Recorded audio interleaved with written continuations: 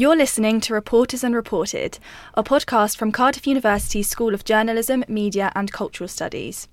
In each episode, brought to you by the MA Broadcast Journalism students, we'll bring you insights and interviews with key people in the news industry. We'll examine the challenges, opportunities and threats facing journalism and get tips about the best way to follow a career in the media.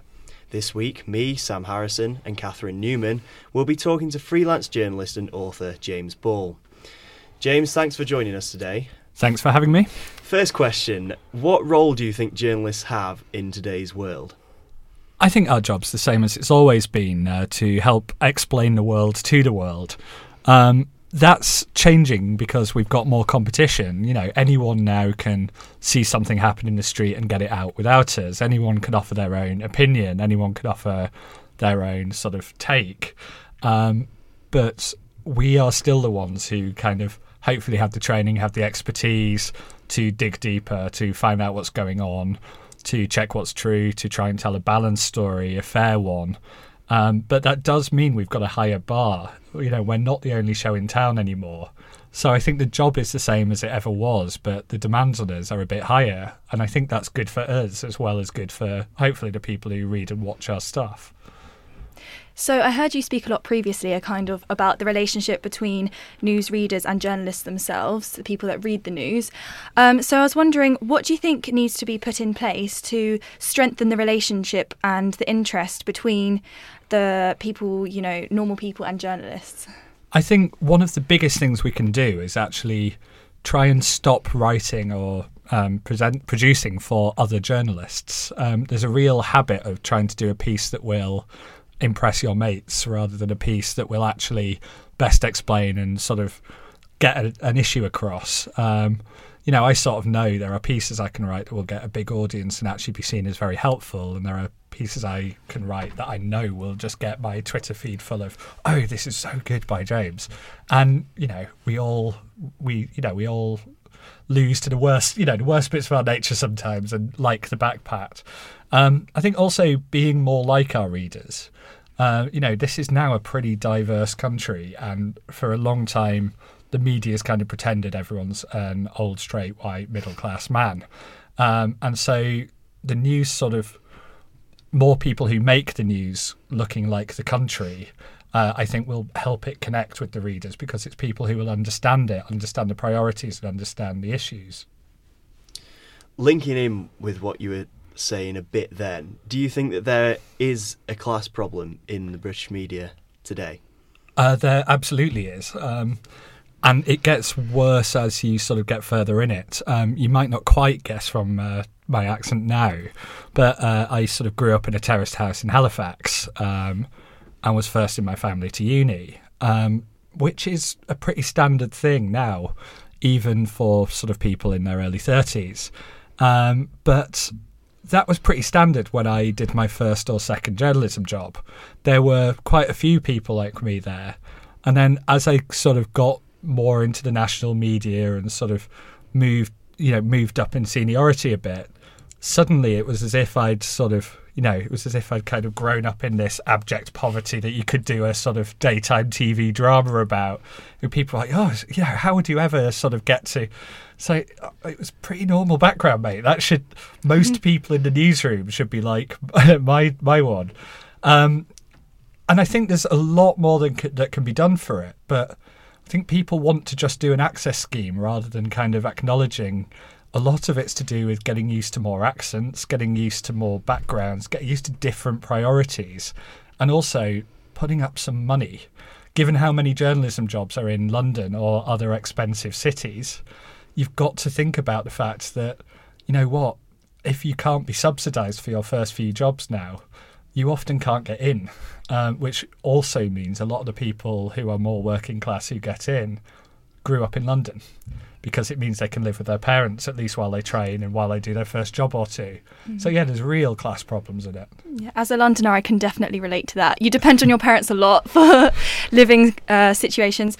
Just following on, I have to talk about BuzzFeed with you. I'm a massive fan of BuzzFeed, as I'm sure you are as well, Sam.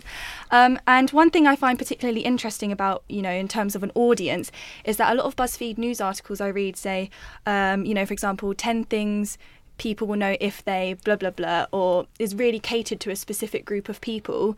So do you think there's a danger in simplifying and news down to a certain group to the point that it can distort the truth? I think it would be unfair to accuse BuzzFeed of dumbing news down. I think it's very aware that it has an audience that often don't read much news elsewhere. And it has a younger and more diverse audience than anywhere else. BuzzFeed is actually very good at looking like its audience. It's a young newsroom. It's majority female, about a quarter BME when I was there, 1 in 6 sort of LGBT. And it writes about groups and for groups. It's not about... there's almost a thing, I kind of know this as a gay journalist, a lot of coverage almost is, look at this interesting subspecies of humanity. So a gay, someone who, it's explaining it to a straight audience instead of just covering it, and this is true for BME coverage, etc. BuzzFeed's quite good at just sort of recognising, if you're doing LGBT journalism, write it for an LGBT audience and straight people will still read and enjoy it. And if there's something they don't understand in that case, they'll Google it. And then you're not just explaining cultures, which is so patronising. And so I think BuzzFeed, in its fun content, will do 17 things you'll only understand if you're an introvert who loves cats more than people, which I think might be a real post, and I would click it. But on its news, it acknowledges it has a different audience from the BBC or the Telegraph or the Guardian, but it doesn't dumb it down. It sort of phrases it right, gets into it. But, BuzzFeed's been sort of in existence as a news operation about 5 years. It's been nominated for 2 Pulitzers in that time. That's not what you get if you're going lowest common denominator. Over recent years, fake news has become such an important topic of conversation. Are you able to say who you think are the prime fake news merchants in today's world? So I think the best thing we can do on fake news is to retire the term. Just worked on a report with LSE where we suggested that, and actually the UK government has agreed it will stop saying fake news. If we could get Donald Trump to do that, that would be a great bonus. We have a bigger problem on misinformation, which is basically lots of stories with a kernel of truth and then a very sharp political angle that goes well beyond the evidence. Now, we could point to places like Breitbart and sort of outlets like that on the right. On the left in the UK, you might sort of point the finger at the Canary or Squawk Box. That's not fake, though. That's just hyper-partisan. And that's a bit of a harder problem, but a much more widespread one. I think if we were starting to talk about banning or anything punitive there, we'd be in quite dangerous territory. So I think fake news is the easy bit of the problem, but actually quite a rare one now. So just moving forward, obviously we're journalists, journalists in training. We'd love to know what key skills do you think are very important if you want to pursue a career further in the industry?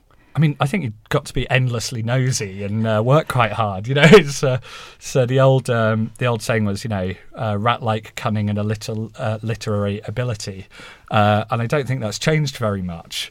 I think the kind of broader specific thing, if you're looking for new jobs, is what skills do you have that are lacking in newsrooms now? A journalist with 5 years on you will have more sources and more experience. So if you've got something like data journalism skills, or if you have a science background, or if you have something, what do you have that someone in a newsroom doesn't? Or what can you learn that someone in a newsroom doesn't? And that's sort of got to be the clincher that might get you sort of in there. That's all for today. You've been listening to Reporters and Reported from Cardiff University School of Media and Journalism, Media and Culture with Sam Harrison and Catherine Newman. James, thanks for joining us today. It's been a pleasure. Thank you. Thank you.